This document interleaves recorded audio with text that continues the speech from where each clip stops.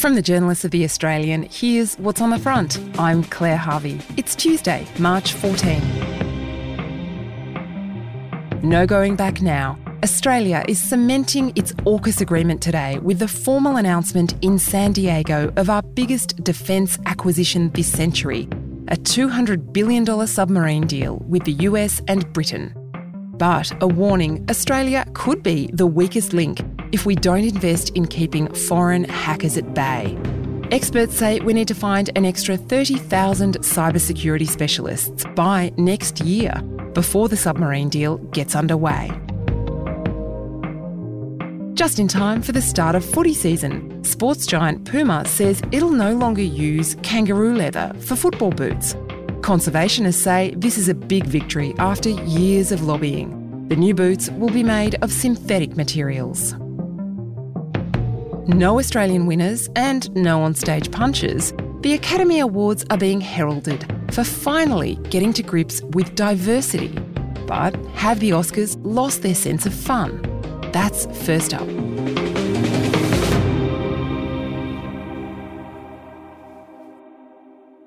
The Academy Awards are 95 years old, and this year, for the first time, an Asian woman won Best Actress. And the Oscar goes to Michelle Yeoh.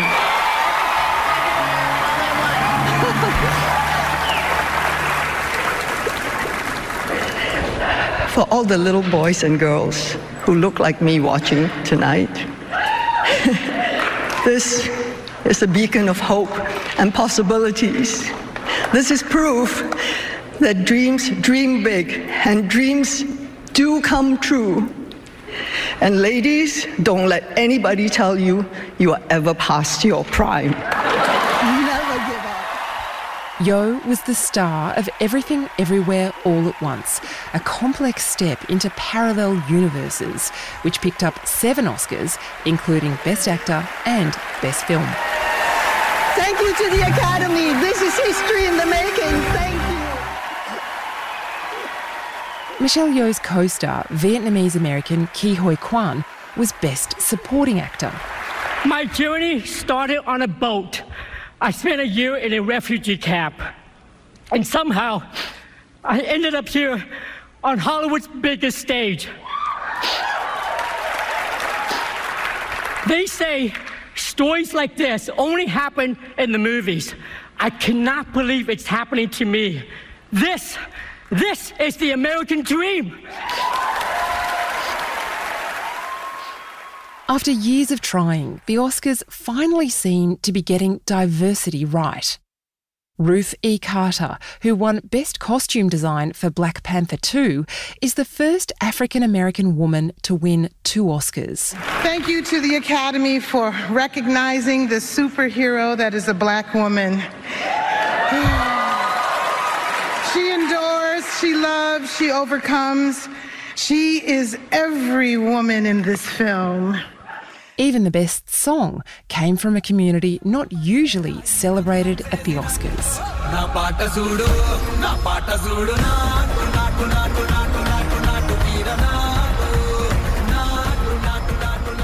Indian film RRR, that's for Rise, Roar, Revolt, beat Rihanna and Lady Gaga. I'm calling this Revenge of the Nerds and Clash of the Titans because I think it is the old school, classic Hollywood, rail thin, heavily sponsored by brands meets the new age of cinema, being the weirdos that really love great storytelling in real innovative ways. That's Jenna Clark, an associate editor with The Australian. All through the night, you just had the word weirdo sort of dropped into a majority of the acceptance speeches. This feels incredible. There is no movie without our brilliant and big-hearted cast and crew. Thank you to the Academy. A24, thank you so much. You saw our weirdness and supported us for a year theatrically. That's incredible. Thank you. And these weirdos right here supported me in doing that. You just won Best Picture. But then on the flip side, you still have, I'm calling it the Oscars brought to you by Ozempic. Lady Gaga was stunningly slender in a year when Hollywood and the rest of the world has discovered the weight loss drug Ozempic. There was a lot of rail-thin women and a lot of focus on the bodies of women when you walk through that red carpet. Back in 2015, the Oscars went into crisis.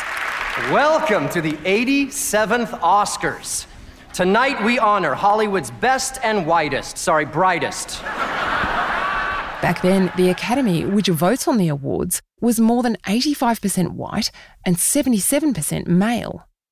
That meant the nominees were also largely white and 80% male. All 20 nominees for the acting categories were white. The top gongs went to Julianne Moore and Eddie Redmayne. One of the year's most powerful films, Selma, about the breathtaking courage of Dr. Martin Luther King, was not among the 8 nominees for Best Picture. Mr. President, in the South, there have been thousands of racially motivated murders. From the moment the nominations came out, the scorn poured out on social media, led by a lawyer named April Rain. She told her story to digital magazine The Root. There were no people of color nominated in 2015, and this was the year that gave us Selma. I took to Twitter and I said one thing: Oscars so white they asked to touch my hair. That tweet went viral. The Oscars are so white they wear sandals with socks. So white they have a perfect credit score. But then it happened again. In 2016, the nominations came out, and again, there were no people of color in any of the acting categories. One time is a fluke, 2 times is a pattern.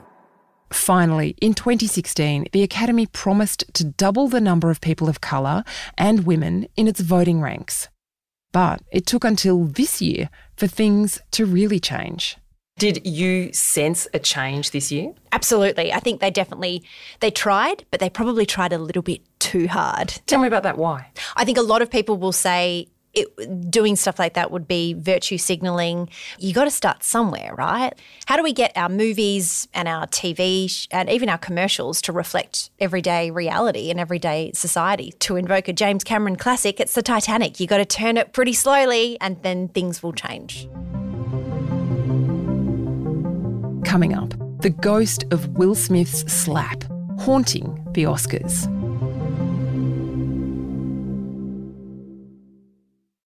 A troubled young woman, her evil parents. We never had any issues between us. Has justice been done? I'm in a prison. Join journalist Richard Gilliatt as he delves into one of Australia's most gripping cases. Shadow of Doubt, a new podcast investigation from The Australian. I cannot find one of these allegations that's possible. Listen now, wherever you get your podcasts.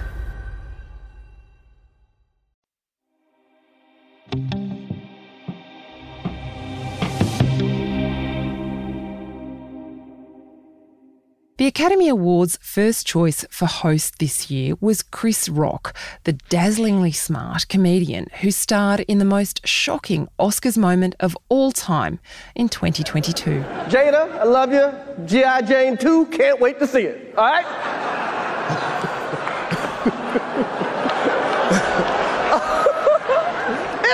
that was a nice one. Okay.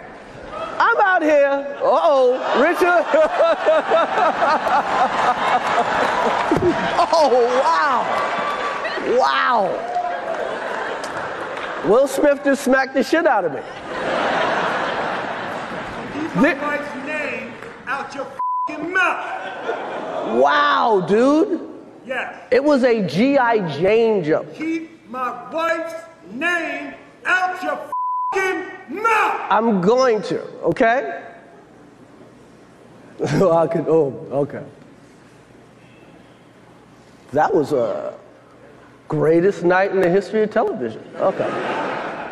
This year, Rock said hosting again would be like asking a victim of crime to return to the scene. And he's had a giant crack at Will Smith in his new Netflix special. Will Smith practices selective outrage. Neither he nor Will Smith attended this year.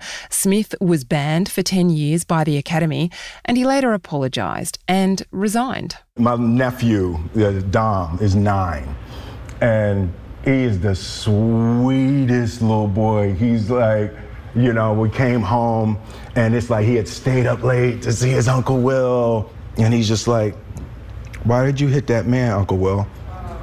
You know, damn it.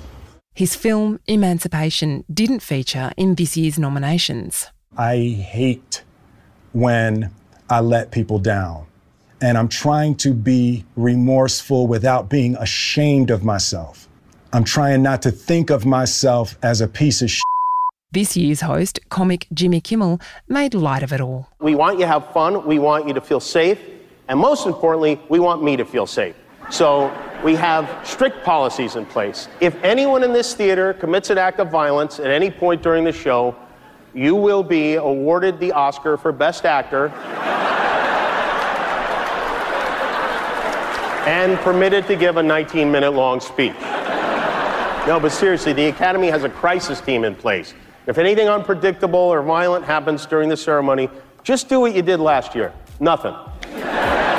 Sit there and do absolutely nothing. Maybe even give the assailant a hug. Is this the year the Oscars finally got it? Got it. And the it is so loaded, isn't it? For me, it was like a 4-hour-long tampon commercial because it was so sanitary. No one put a foot wrong. It was all just brilliantly executed in terms of making sure everyone felt safe and seen and heard and celebrated, which was really good. I mean, even in the opening, which Jimmy Kimmel sort of came out and said, no one's trying to approach me if you want to slap me on stage because we've got so many martial arts experts and people that have got, you know, experts in different fields of fighting on screen were in the crowd. And even they were sort of hesitant to kind of like put up some fighting arms or put up a fist or whatever. Something I noticed in many of the movies that won awards is that no one's wearing any makeup. Everyone seems to be looking as dowdy as possible. Is that what you have to do these days to get an Oscar? Yeah. Well, look, Best Actor went to Brendan Fraser. So this is what the multiverse looks like. Oh. 20 years ago, Charlize Theron won Best Actress for Monster. And sure, I think the only prosthetics on her were potentially bad teeth, but she had to stack on the weight. She put her body through some incredible physical fate.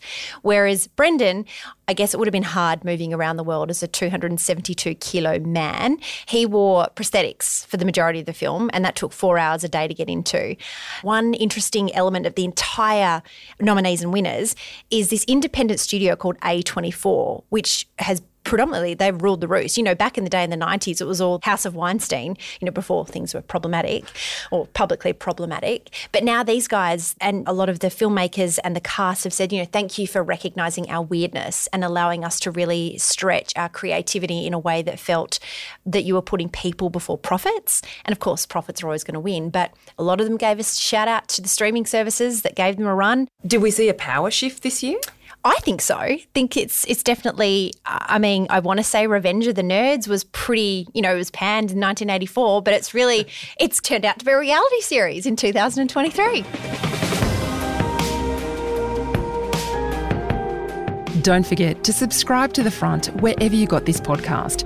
You can hear every episode in your smart speaker by saying play the news from The Australian. And please check out all our journalism whenever you need to know what's going on at theaustralian.com.au. Access a world of true crime podcasts on Crimex Plus, where award-winning journalists take a deep dive into unsolved cases. Every week, we're waking up to a dead woman, a dead mother, sister, auntie, grandmother.